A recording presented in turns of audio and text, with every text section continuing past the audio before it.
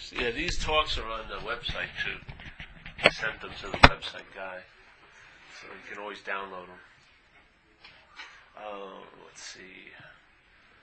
We're talking tonight, just like the last few nights, in the frame of AA, of recovery, because to me AA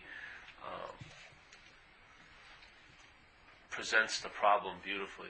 We're just, like I said before, the initial disease, if you want to call it that, is self-centeredness, and then we're like a subdivision, an extreme subdivision called alcoholism.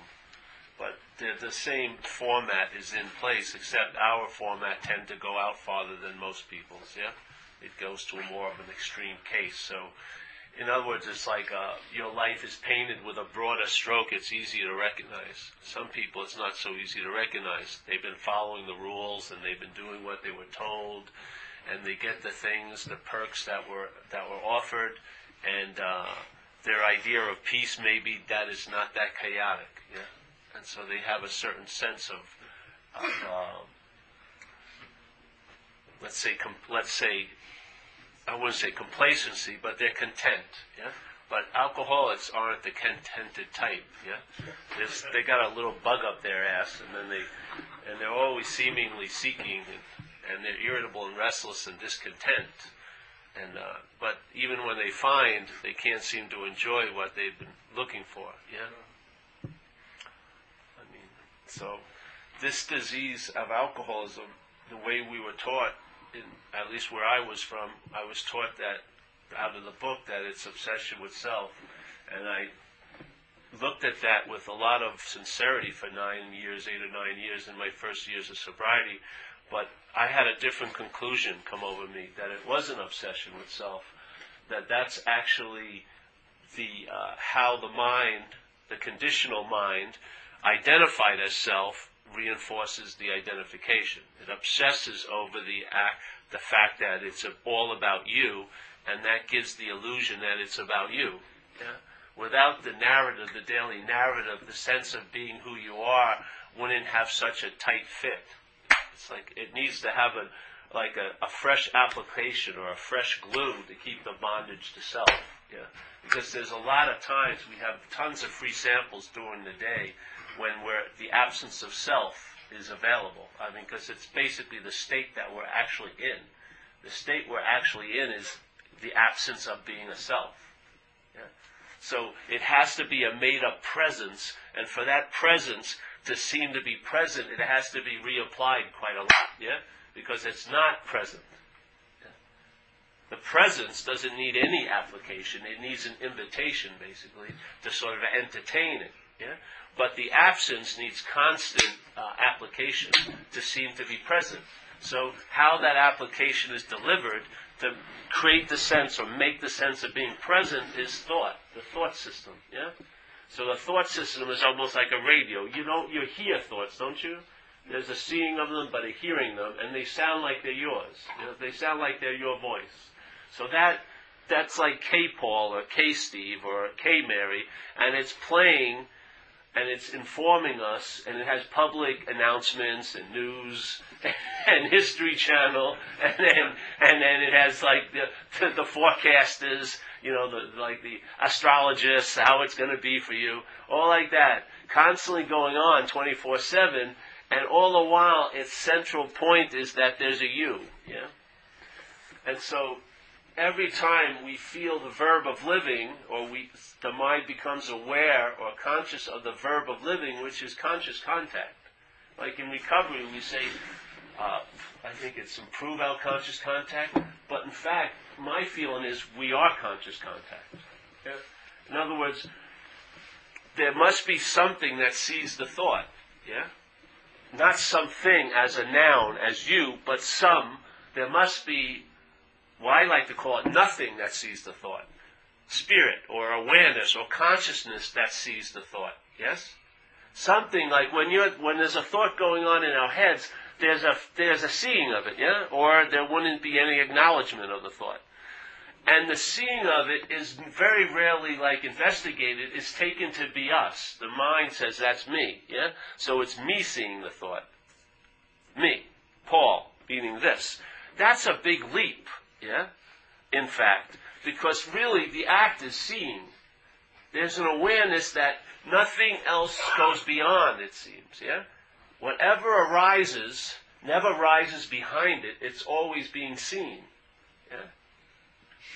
All the feelings that have ever been noted, yeah, in this apparatus have been noted by a story called By You, yeah? The noted is happening. That to me is the conscious contact. The by you is the interpretation. The mind interprets the conscious contact and says you're the one who's doing it or it's happening to you as this. Yeah? And so when the conscious contact is claimed, so here's the conscious contact, seeing, hearing, feeling, tasting, touching, and then you see thoughts like, you would see a bird fly by this window with an eye, you see thoughts in one's head. That is conscious contact. The mental process notes that conscious contact and then suddenly claims it. It says, I'm the one who's in contact, meaning this. Instead of nothingness representing or consciousness or awareness being what's living here, it becomes us as a body that's living here. But actually, if you want to get it closer, it would be more like life is living through, let's say. That this is almost like a set of lenses that light or consciousness can move through, and then it can see a kaleidoscope of a world, yeah? It's like undifferentiated light, which is, I would call spirit, moves through this object, and then it sees differentiation, yeah? But what happens when this light's moving through this object, the mental process becomes aware of it, or notes it, or recognizes it, and then has a really beautiful move. It claims it. It says, I'm the one who's seeing. I'm the one who's feeling. But you know that, like some people, when a feeling happens and they say, I didn't want to feel that, you see? The opinion that I didn't want to feel it came later than the feeling, yes? The seeing, I didn't want to see that freaking bird, but you saw the bird. I hate hearing that noise, but you heard the noise first, yes?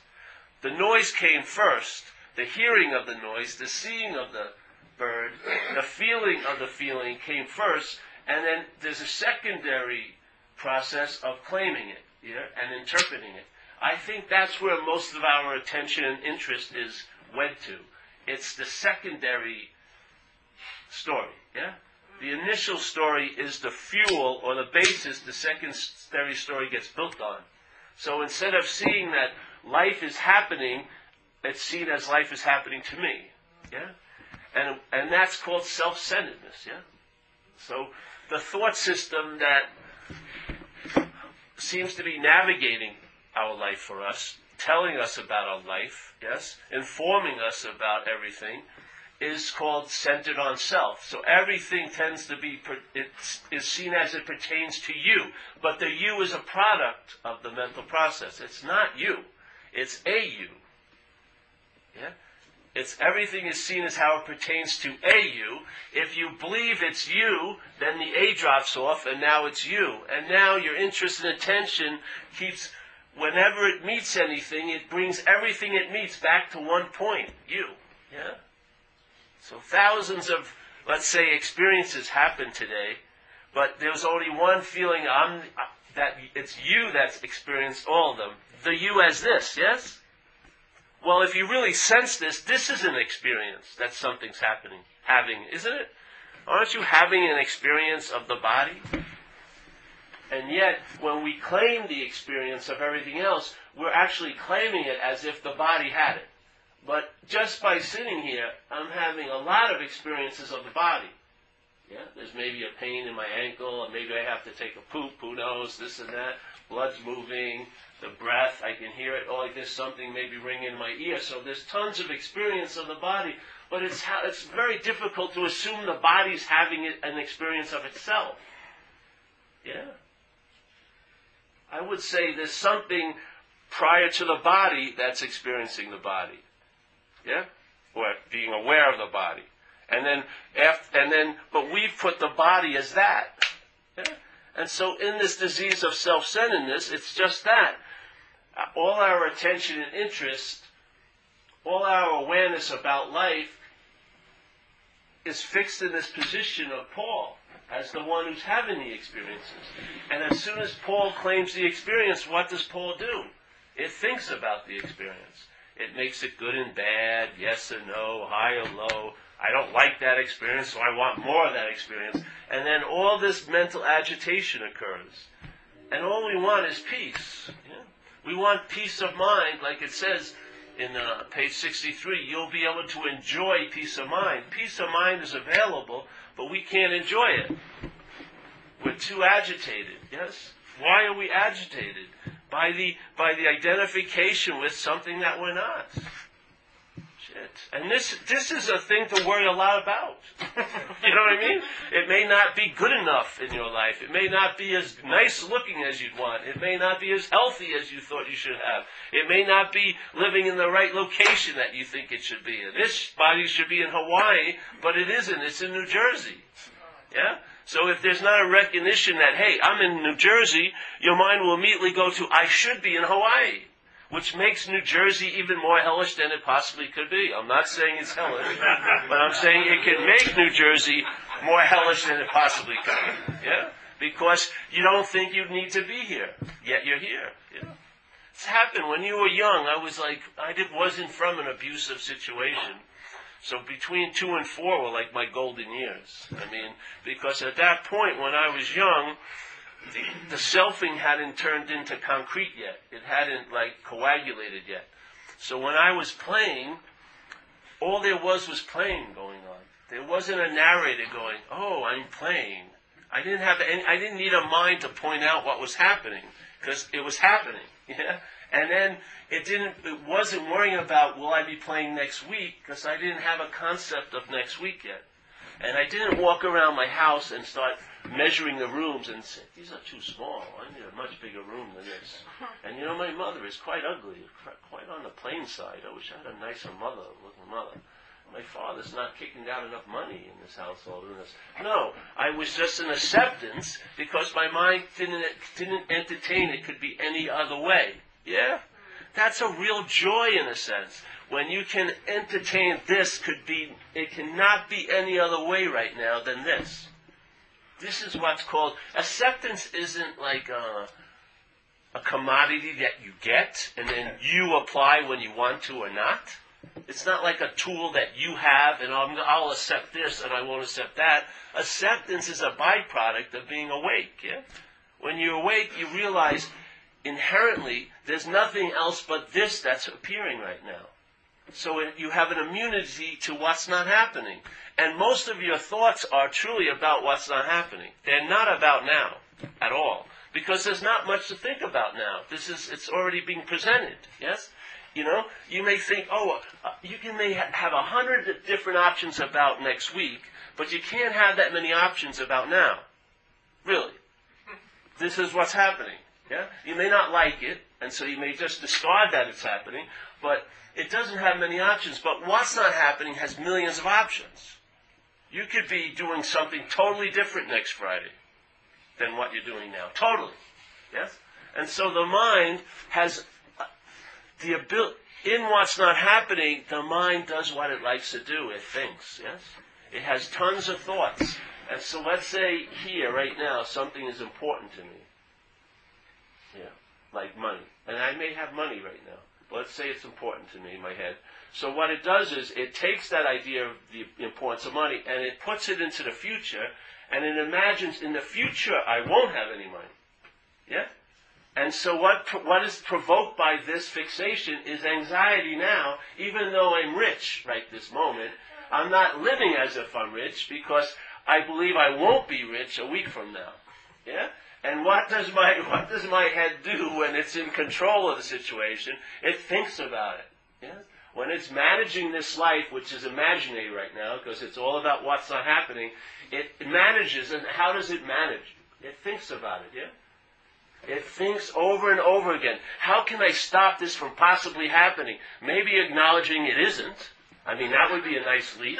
But no, it never goes there. It just fixates on it. And then it starts creating plans and making ideas and then fallback situations. I can borrow money from Uncle Fred. I can do this. I'll sell my car, my marriage, my wedding ring. Oh yeah, okay. Now you get a pseudo security about a threat that's not even happening.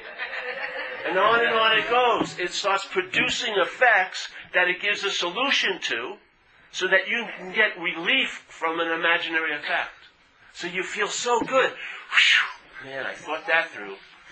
That fear about what's not happening next week is over now. I've managed it really well. Yeah? Whew, let me see. What else is it that could possibly happen to me? Whew, on and on. There's millions of topics. And it can be moved constantly. Yeah. The mind's unbelievable. But see, it can be stopped. Selfing is a verb. You can startle it into submission. It stops quite a lot. Yes? And once it stops, to me, that's a pause. Sometimes we need a grace experience of pause, but if you entertain what a pause is, it'll become more and more a happening in one's life. Yeah? And you'll actually get the flavor of a pause when a lot of things are going on. You'll still get the flavor of the pause. So you'll have a sense of restraint, like it says in the book, of pen and tongue, restraint of action, yeah, in a lot of activity. There'll still be a restraint there, so as something comes up and is perceived to be a threat, which it may not be, your first reaction is to rely on self. There's a pause, and then your little dial moves a little bit farther and relies on, let's say, what we call the higher power. Yeah? And then some info and some a solution falls into this chute, manifests, and you get the reward. And it makes an incredible impact. Yes? And you start learning the value of this system. And you start honoring it. You honor it. So when a miracle does happen, you don't forget about it in an hour or two and get back into resenting.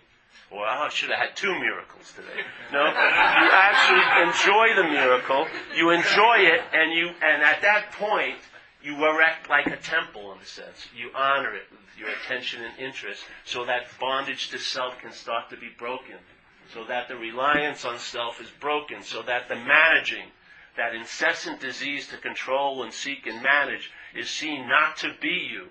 And if you see it as not you, then you'll lose interest in it. You will lose interest in it. You don't lose interest, you lose interest in it. Yeah? Interest and attention isn't a commodity that runs out. It's always available. There's tons of it. What you do when you lose it is you lose it in a certain thing, or a certain idea, or a certain fixation. That's not losing interest. It sort of gets taken out of that and put somewhere else, where it will produce an effect, just like like we said the other day. This is really, to me, really important. Because people make faith like something they don't have that they're going to have to acquire and cultivate, which to me is just playing God more and more. Yeah? You're going to play God and manage and cultivate faith. For me, it works so much better when I realize I have tons of faith, and everyone in this room has tons of faith. But this place is a place of manifestation right here. Yeah? Things manifest. Have you noticed? Manifest. More and more things just happen. One action begets another reaction. And on, manifest, manifest, manifest. Yes? So for me, I believe faith appears here by the vehicle it's put in. So if you put faith in the system of reliance on self, what that faith's going to produce in your life is anxiety. You're going to believe the thoughts about what's not happening. Yeah? You're going to take that threat that's truly imaginary as a real threat. Yeah? And that's going to be an anxious way of traveling all day. That same faith, if I surrender it over to this other power, let's say if you want to call this surrender the act of just honoring the pause when it's available, which is really at all times, but if you have to have some free samples when a pause occurs, honor that, because at that point the transfer is really being sped up. You're transferring a life resting on self to a life resting on something greater than self. Yeah, it's really speeding it up. And if you honor that, the habit of selfing will be broken and the new habit will take its place. Just like we know in AA, the most important year is the first year. Yeah? Yes, their habits get created. My whole recovery now is based on the first year of habits that were produced when I came to AA. I'm just riding that same wave. Yeah? It's the same thing. If those first year, those habits, the same point, it's like when that faith in mind is broken and given to this other thing, what would be called anxiety, this produces abidance or resting in truth. It's the same energy. And we all have it. It's just how does it get invested? Yeah? Are you investing it in the thought system that's proven to be totally unreliable? Or are you going to invest it in another system of life that's been introduced to us, which constantly proves itself to be reliable? Yeah?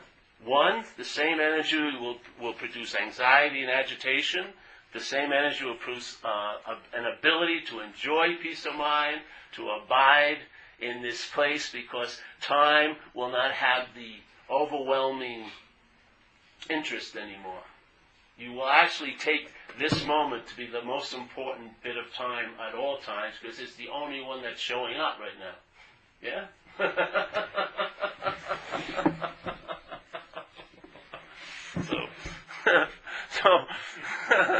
And then hopefully if this starts working for you, then you're going to be in that state of giving it away, and that's how you have it, yeah? You have this by giving it away. Once you claim it, you lose it. Once you privatize it, it's lost, yes? But once you're just willing to be of service, then that's what happens. You get to have what causes the being of service, yeah? Which is availability and presence, yes? Availability and presence. So finally, what I've been looking for as me being totally present, yeah, which I could never find, I didn't realize that my being present causes it to seem to be absent. No matter where I look, someone says it's in the Himalayas, I get there, it's not there. Someone says it's in the Kabbalah, I go there, it's not there. Someone says it's in Zen, I go there, it's not there. Someone says, I'll go back to Catholicism, I go there, it's not there. Wherever I look, wherever I show up, it's not there. But when it's the absence of me is the presence, and then you realize there's no need to go anywhere. You're going to go places, because we're an action figure here. Yeah? We're like action figures. Actions are going to happen, events are going to occur. But there won't be any need, and there won't be any pot of gold at the end of the rainbow. You are that rainbow. You'll be spending it right at the end of the rainbow. You'll be living from the pot of gold instead of looking for it. Yeah. Then you can share some of the gold with others. Yeah. The gold is what produces the rainbow, not the rainbow produces the gold. So let's see what's happening. I pretty much shot my wad the last few days. What was it, Friday, Saturday? 3 of them. It's hard to invite you anymore because then it turns into something else. Yeah, it's just an invitation. An invitation, how long does it take to read an invitation? How long does it take to receive an invitation? Not long. Most invitations aren't 800 pages, are they? Hopefully not. Or 100 pages. An invitation is just to incite something, to sort of excite something in the receiver of it. Like, oh, there's going to be a great party next week. All right, so here we are. All we're saying is the invitation is now. Right now. There's consciousness right where you're sitting, yeah? Isn't seeing being demonstrated? You're seeing this object that you would call Paul. I'm seeing this object I would call, let's say, Steve. But the same activity from both points is the same activity, seeing. Yeah? And you can compound it to 800 points, it's the same activity, seeing. 8 billion, same activity, seeing. Really, all there is seeing going on. Yeah? The mind changes the fact, the self-centeredness has the exact same maneuver. It claims it, and all it does is change the name. It claims it from this object, calls it Paul, claims it from that object, calls it whoever, claims it from that object, calls it Mary Ann. That's the only difference. The only difference, it's a mental process claiming consciousness and taking itself to be the doer of it. Yeah? The relief and the true freedom is when you backstep it and entertain, I may not be that, and then you get a sense of what you really are, which is the seeing. And when the seeing starts occurring, what it's seeing through seems to travel lighter. Yes? When you're aware of the seeing occurring, what it is coming through seems to travel lighter over time. Yes? it just chills you out, because a thought's so heavy when it means something to you, doesn't it? Let's say you see a guy, 50 guys, but that one guy may mean a lot to you. The other 49 you'd care less. Yes? You see the difference in weight? You give it the meaning. Every one of us gives so much meaning here all day. We're constantly plastering meaning onto things, and then believing they're that inherent meaning. It's all made up. It's like we're having a dream, yeah? We're not having it. We're actually an object in the dream. So let's say here, I used to tell this story in the other talks. Let's say there's a lion, and there's a cub and a mother. And the mother and the cub are running around, and the mother's trying to teach the cub what it's like to be a lion and stuff. And then something happens and the mother gets killed. So now the young cub is left alone. So it's roaming around, and it sees a big herd of sheep. So it runs after the herd of sheep. Now the sheep know it's a lion, so the lion flips them out. But the lion actually doesn't know what the hell it is. So he gets the sheep, and the sheep realize this thing doesn't even know what it is, so they adopt the lion. And so now the lion attempts to become a sheep, yeah, to live the best sheep life it can be. And so it's sitting around, and everyone's talking about who's going to be the next sweater, and it's feigning interest. Yes, I hope it's not you. Yes, I like that look. And it's, it's barring and chewing cud and running around with the herd, and it's probably feeling a little irritable, restless, and discontent, but it doesn't know. And it keeps taking the sheep ideas, go to school, enter sports, do this, do that, but nothing seems to be changing that irritability. And then one day, it's running around with the herd of lions, and then an old lion comes down and starts looking at the herd of sheep to eat something. So it starts running after the herd, and it sees this other lion at the side of its eye, and it goes, wow, another lion's joining the hunt, so it's running. But then it realizes the young lion's running with the sheep. So it goes, wait a minute, he runs over and grabs the young lion. And the young lion rolls over his back, goes, please, Mr. Lion, don't eat me, don't eat me. And the lion's very perplexed and grabs it and drags it over to this pond of water. And he just takes both their heads and sticks it out. And when the young lion sees its reflection, that it matches the other lion's reflections, what happens? It gets that it's a lion. Yeah? It doesn't have to take a 3-month workshop to get that it's a lion. And all the years of thinking and entertaining and living as if it was a sheep are dismissed like that. 5 years, 30 years, 80 years, it doesn't matter how much, there's the same dismissal. Because as soon as it wakes up, it realizes. Yes? So now it gets to be like, it gets that it's a lion. So the old lion looks at him and says, roar, and it immediately roars. Yeah? It doesn't sound like a bar at all. Just roars. Just roars like that. This is sort of what it's like. It's not like an event that's going to maybe last forever, but every moment that happens, it's like recognizing your lion. That's all. Yeah? And then the bondage to believing in the sheep life and believing you're a sheep gets broken. Maybe immediately, or maybe sometimes slowly, sometimes quickly, but it will weaken. Yes? And you'll realize the problem by the solution. When you start feeling the absence of self, you realize that was the problem. It's simple as that. It isn't what you haven't got, or you missed, or you didn't study enough of. All of that is a story. Yes? To hide out the basic inadequacy, because that thing can never be what you are. Self, the idea that your mind has of you, can never be close to what you are. So what it does is it says you're far from it all the time. Yeah? You're a work in progress. No, you're not. So, I entertained it. I hate that word I, but the language is difficult to share, Let's say there's an entertaining of it, and the feeling for me is just the emphasis used to be on selfing, like 99, 100%, like 300 watt, and very little emphasis on absence of selfing. And then what happened in the emphasis shift? Now it's on the absence of selfing and very little on the selfing. It's like the difference between day and night. It's just the emphasis. It's just like the faith. The faith has shifted. I have no faith in the thought system. It is an incredible failure. It cannot judge you correctly. It cannot judge anything correctly. Yes? Yet it has a drive to be right. It wants to be right, even though it doesn't know, it will act as if it does know. It has a resistance to all evidence contrary to its beliefs. Look at what happens in AA. We have a disease, but see, alcoholism you cannot see on an X-ray. You can't see alcoholism on an X-ray. You may see its effects, like on the liver and stuff, but you cannot see alcoholism on an X-ray or a scan or an MRI. It's not. You can't pick it up. It's in the thinking. It's on a very subtle level. Yes, and if alcoholism is a disease of the thought process, then the mental process that produces self, if it hasn't been infected with alcoholism, it will produce what we call an alcoholic self. Yes? And so you're going to be extremely obsessed about you. Extremely obsessed about you. And most of us have a sort of negative slant.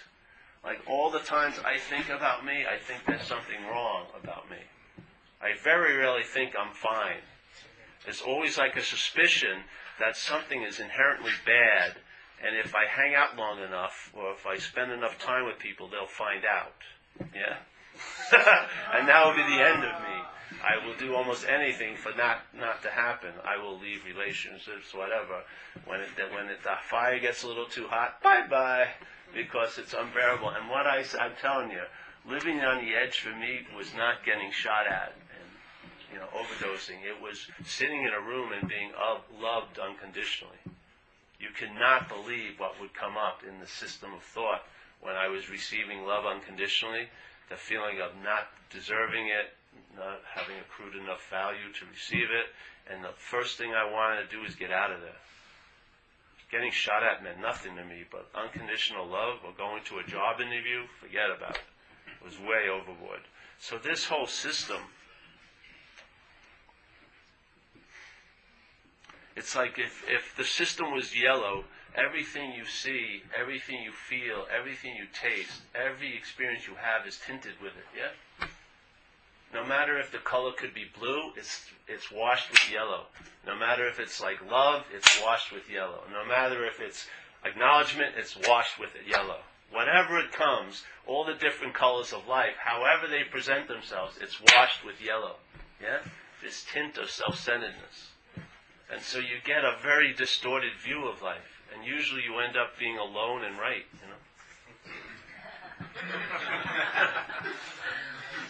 And it isn't that satisfying. Yeah? And yet, what else do you have to go on? What else can you rely on? You so are relied on it, you're identified as it. You cannot entertain being free of it. That's way past that point. Yeah? And if you think obsession is bad, identification is way past obsession. Obsession is like child's play to an identification. Yeah? You're extremely down the charts. You don't even know you're identified. Like we said the other night, I loved Coke, but I never thought I was Coke. I never became what I was doing. But most of us are selfing, the mind's selfing, and we have become the central point of that selfing. We have become identified as a self. Whoa, and now that self thinks it has obsessions. It's like Dracula going on the vampire hunts with you. I'll kill all the vampires I ever meet is the best way to hide the big vampire, yeah? So in recovery, it says we got to let go of our old ideas. What's the oldest idea? The oldest idea is yourself. Isn't it? That's the oldest idea. And how it verifies that, it is identified as a body. There you go. Now the system is self-centered. Everything pertains to this. So when I need something, I need tons of things, but only one person needs them. Yes, I think I have 40 problems, but there's only one problem haver. Haven't you noticed that? You have 40 problems. Maybe it's going to be difficult to slog through 40 problems. Why not just look at the one who has the problems? Maybe if the one who has the problems isn't you, you would have a new view of all the 40 problems. Yeah? Could be. Because I'll tell you, a problem's different than when it's my problem. I don't care about a problem if it's yours, really. But the same problem, if it's mine, it's huge. You know what I mean? Really. I mean, I may have sympathy for you when you talk about your problem, but it doesn't have an impact. But that same problem, if it's mine, it's unbelievable. You're going to get a call every night. I just got this big problem. But I just talked to you about it, the same problem. But it was yours before. This is my problem. You see the difference? It's all rooted in this movement of selfing. All the flavors that we find that produce disease or find discomfort in, they're all rooted back. Like in recovery it says, if someone affects you or does this, you'll invariably find that you made a decision based on self that puts you in a position to be hurt. Yeah? You'll invariably find all roads lead to Rome, so to speak. Yeah? So when I discovered that, why leave Rome? Let's see what's happening in Rome. If all roads lead to Rome, let's find out what Rome is. Yeah. So when I was introduced to the idea, I never left the idea. First, I never left the idea of obsession with self, and then when I entertained the identification of self, it became my last answer. Yeah. And I haven't had a new one since. I don't know how many years now. Yeah? Because that's what you're looking for, isn't it? I don't want knowledge of self. All I want is that I'm not self. That's the only knowledge I want. Yeah? Everything I've learned about self just distills into that. I'm not that. Yeah? That's the whole value in it. The whole value in all self-knowledge is hopefully it leads you to the distillation that I'm not that. Simple as that. It hits you like it's beautiful. I'm not that. You know what? That's fine. It's like the dog's off the leash in a way. Yeah? And you don't know how much strain there was going on until you're released. You don't know how much strain there is until you're released. You just don't know. You may have tons of stories about what you think the strain is, but when you're released, you'll know immediately what it was. And it wasn't what you thought, yeah? It was just a preoccupation with you all freaking day. Yeah? The total self-interest, just absorbed ad nauseum. How am I doing? It can be applied to a job, to addiction, to recovery. Same. Yeah? Selfing can't get out of self. It's such a beautiful message. So what are you left with? Nothing, which turns into everything. Yeah? You'll know yourself, not as a noun, but as a verb. Seeing, conscious, aware, light, yeah, onness, let's say, light, not a body, but light, awareness. And then you see, let's say if you wanted to call it a part of your body, your interest and attention is like the arms and legs of your new body. Where your interest and attention goes, that's your contact, yes? You have the largest reach of all. It's not based on the length of your arm, but your interest and attention. Yeah? You can reach the stars with your interest and attention. You can only reach not even the ceiling with your arms. Yeah? When that gets freed from the preoccupation with this, you don't know what it will bring back to you. You don't know what's going to happen in this world. You're in a point of finding out instead of knowing. You know how the mind wants to know at all costs? It finds a security in knowing. It's afraid to show up for a day.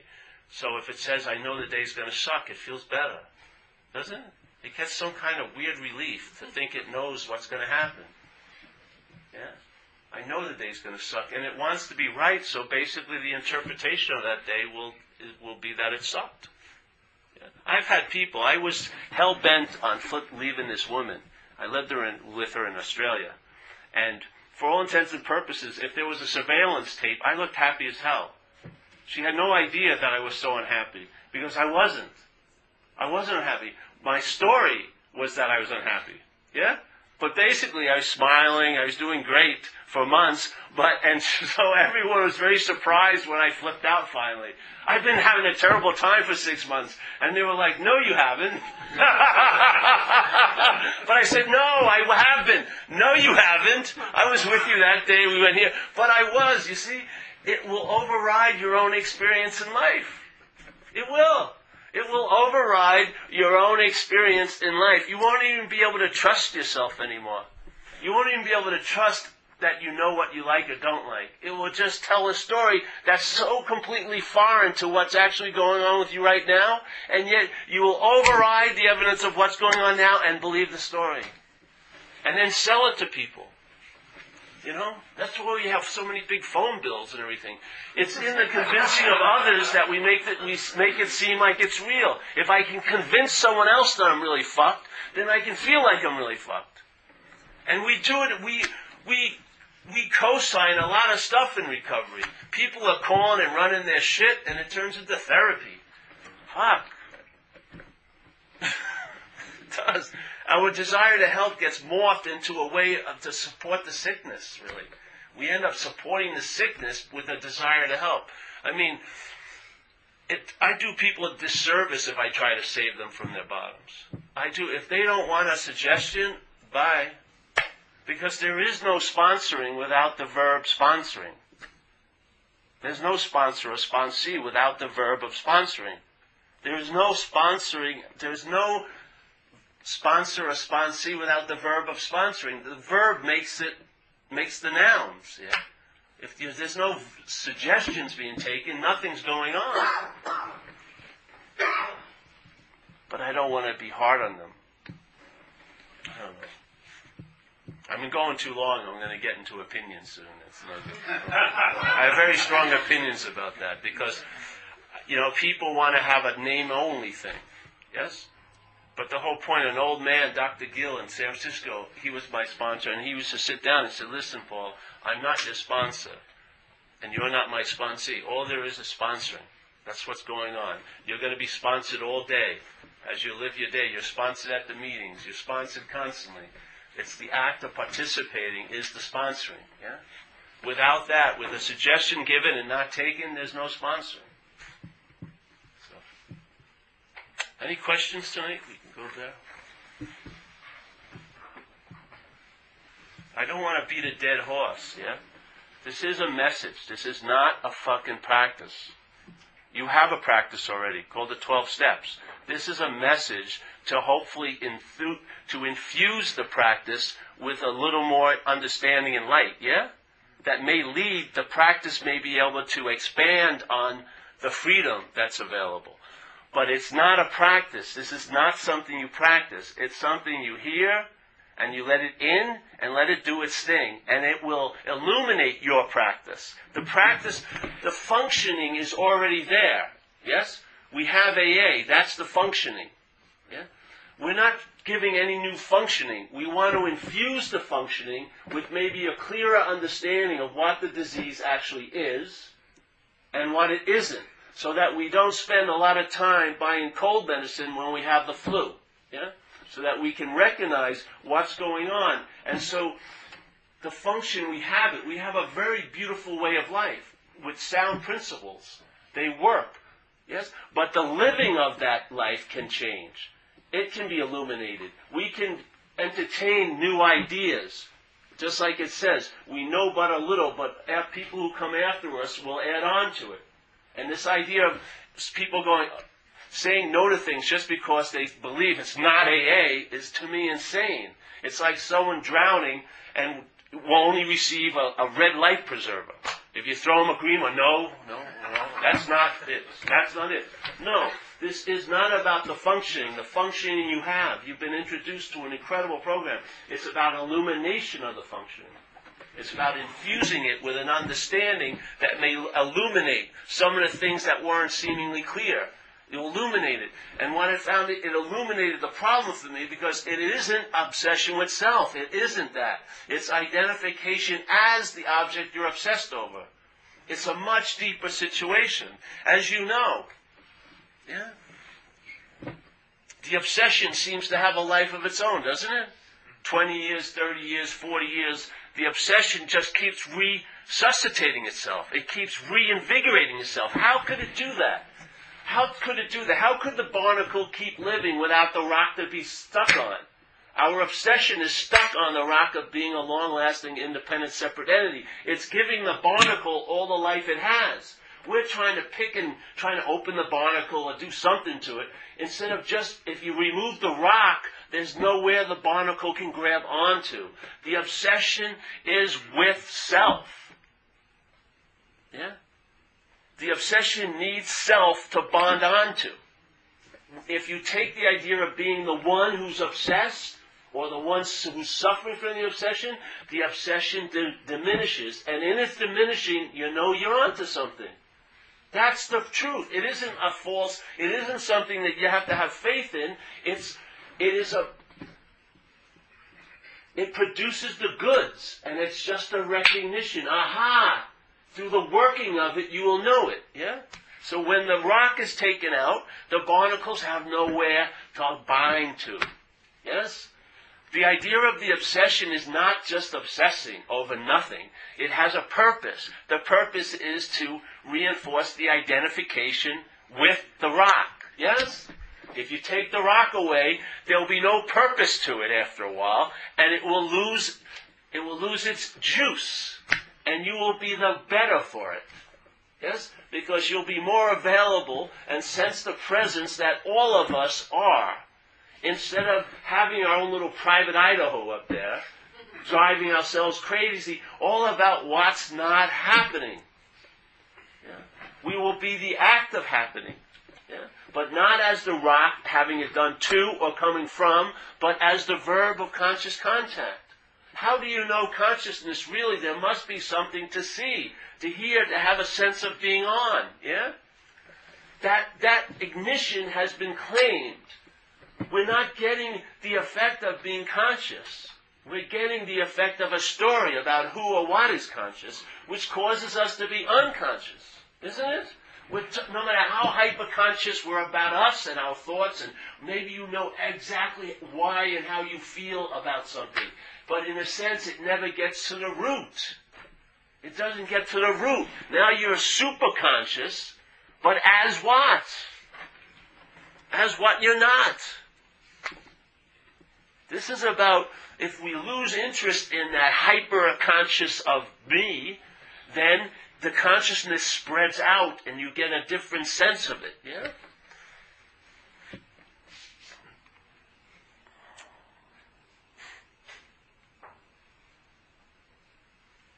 So, there's no one who has an obsession. There's just mental obsessions. Yeah?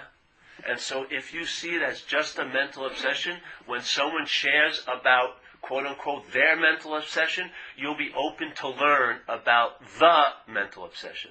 Because it's not their mental obsession, it's just the mental obsession, and it may not be a strain of mental obsession you know, but all the mental obsessions have the same center, which is self. And you can learn now, instead of thinking you know or that I'm different. Oh, I don't, you'll know because the same principles in all obsession. All obsession is the feeling that there's someone obsessed. Yeah? The obsession with spirit is the feeling that there's someone obsessed. The self is it. Yeah? That's the true obsession. It's this constant taking every verb that's ever seen in our lives and then stuck on a noun called me. That is the real obsession. And we don't even know it because it's so full on going on, you don't even recognize it as an obsession. You think it's you. It's insanity. You're so acutely aware of other obsessions, but you don't know what's aware of that's an obsession. Fucking full blur. I mean, to think all to have a tractor beam that takes every thought that goes by and puts it in orbit around you is a fucking obsession. Oh, let me tell you about the newest obsession. No, let's go to the oldest obsession. Go to that and you'll see what happens with all your other obsessions. They're all based on the one obsession, yeah? Their clinging power isn't because it's a juicy obsession, it's you. The first obsession has this one side that it receives all the glue of all the other activities it sees. Sticks them on there. Oh, I've got a new obsession this week. Oh, another one. Oh, yeah. If not, then obsessions, if they had glue, they'd glue on everyone. Everyone would be glued with it. No. Yeah. It's the planet Paul is the gravitational pull. Not the thoughts that are flying around. They don't have any designed orbit. They come and go. We create the design orbit. We don't create, we make it by pulling them in with the word my. You claim it, and then you bitch about what you claimed. That's what's insane. You pull the thoughts in, and then you bitch about, oh, why are they orbiting around me? That's part of the obsession.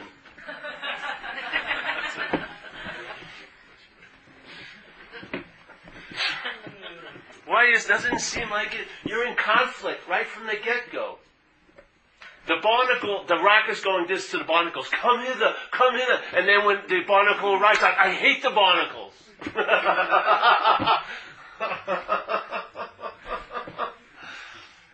There's no way out. That's what's so good.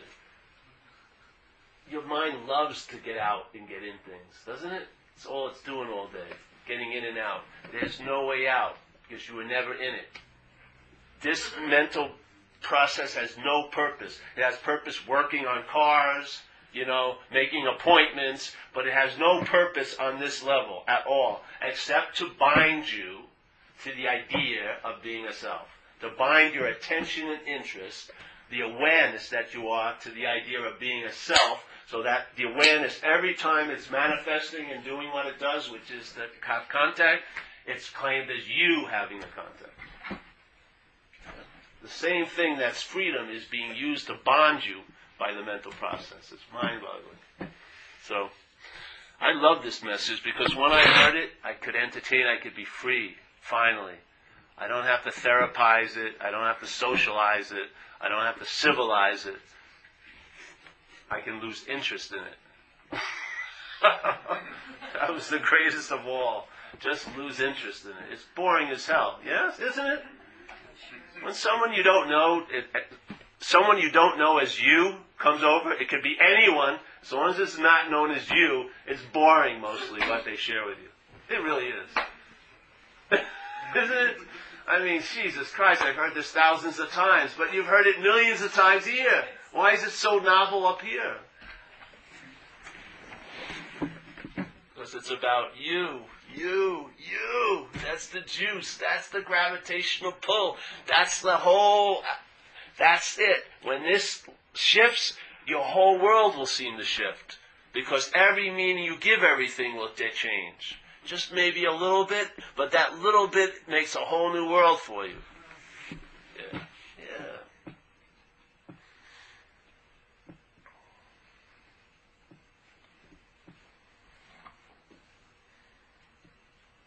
I'm getting feisty now. I thought I was going out there and came back.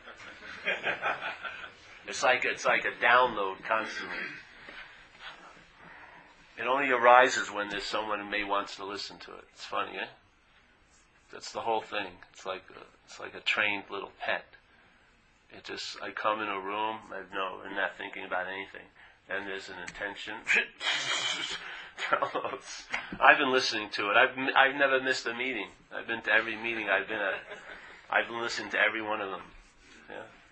Because there's nuggets in there. There's a feeling in there. There's a sense of freedom you can't entertain here as a self. Yeah? It's a flavor that's brought from somewhere else. Yeah? That drops in with a message like this. And then and it rekindles something. You sense something that is known, but not knowable. But it's known, yeah? It's like an unspoken yes. It's sort of something that hits you somewhere. You can't put your finger on it. But it's like an incredible benign growth. It just grows, yeah? And it's like that in, Chuck C. in The New Pair of Glasses, an old AA book. It's not AA, actually, a guy in AA called The New Pair of Glasses by Chuck Chamberlain. I always loved that statement because to me, I think alcoholism is like a pair of glasses, yeah? It's a way of looking that we were seemingly saddled with. And it created a lot of distortion. Obviously, it's a disease of perception and thought, yeah? So false evidence can appear real. I mean, it does an incredible distortion. To allow false evidence to appear real is an incredible distortion. You have to understand, and to continually produce false evidence that's appearing real to the person is really a mind-boggling endeavor. So the lenses are really distorted, like super Coke bottles, yeah? And so we're living life with this, and what happens is we want relief, yeah? Which is part and parcel of the disease. So we get the relief, but the relief is its fuel, yeah? the parasite likes alcohol and drugs. It creates a lot of juice to really paint a dramatic picture out here. And we can't seem to get out of it because we can't entertain their glasses. We actually think, well, this is the way I look at things. I, Paul, look at things. So we come to AA and they give us another pair of glasses. And we put them on the first pair of glasses, and AA's glasses start correcting the distortion of the first pair of glasses. So now we have an acronym for the first pair of glasses activity, FEAR, false evidence appearing real. And we learn by putting these new pair of glasses on about the distortions of the first pair of glasses, yes? And it works pretty well. But the thing is, the real message is, if it's a really good system, it should become, in a sense, obsolete, where you take both pair of glasses off. Yeah? And then you see naturally, like you were when you were a kid. You start seeing naturally. You don't need so much lens changing. You just realize, and then when you need to, you got the glasses available, yeah? But not to have to wear them all day. And you become like a free-range alcoholic, yeah? You don't need to be near the coop anymore. You can have a life. You can roam around without getting arrested and fucked up constantly. You can have some kind of, you don't have to be supervised. Yeah, it's pretty nice. It's a nice thing. And then if you need, something goes wrong and the selfing arises, you got the glasses. Put them on, correction occurs. But hopefully any correction will lead to freedom. Yeah, freedom. Yeah, so. Anyway, that's it, eh? Does anybody have any questions? But before we do the questions, we're going to pass the basket. And just so everybody knows, this isn't sort of a regular pass the basket, like a regular meeting. We're taking a collection to cover Paul's expenses for coming here from California and for being here and stuff. So keep that in mind. And did anyone hear about the shirts we sell here? I thought most of you came for that reason, maybe. Yeah. Well, we have some nice shirts. I think I'm wearing one. Oh! Who planned this? I tried to go to the gym and broaden the chest out, but it didn't work out. Oh, yes. What's your name? Kevin Paul. Nice to meet you. Son of the guy who was sitting. Oh, you are? Oh, good. Taking his place tonight. Actually, it's the same. No, it's the same Kevin. He found it. Yeah.